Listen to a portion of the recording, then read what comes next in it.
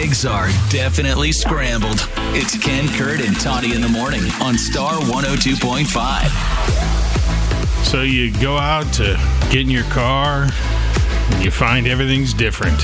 You can't reach your pedals. Mm-hmm. Or you smack your head on the door frame.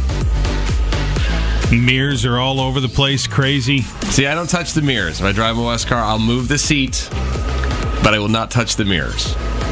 So you can't see out of them? Can't see. They're useless? Useless.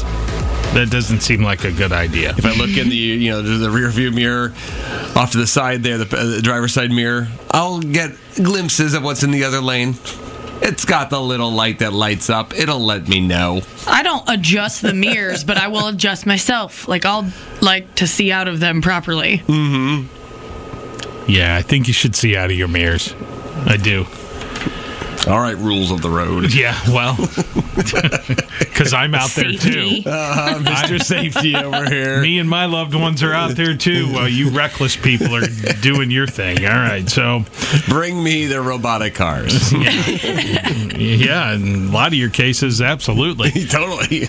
Okay, so can you adjust the mirrors and the seats and all of that if you're borrowing the significant other's car just to go for a short distance? And you're similar in size. Right. Because I feel like people are calling it, and like they'll be like, yeah, well, he's 7 foot and I'm 4'2". I'm like, okay, well, that's like necessary or it's not going to move. Mm-hmm. 515-280-1025. Jonathan now in Grimes. What do you think, Jonathan?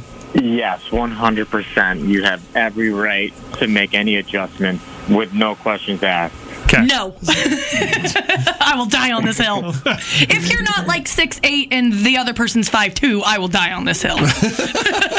Well, it's like, you're driving now. If the other person's no longer in the car, do you want the person driving your car, whether it's your significant other or anyone else, to be uncomfortable and not able to drive as safely as possible? Yes. I mean, like... The first thing you do when you're in driver's ed is they teach you get in the car and then adjust the settings before you even turn it on. She's going to die on this hill, and someone's going to crash a car up the hill if they use her car. That's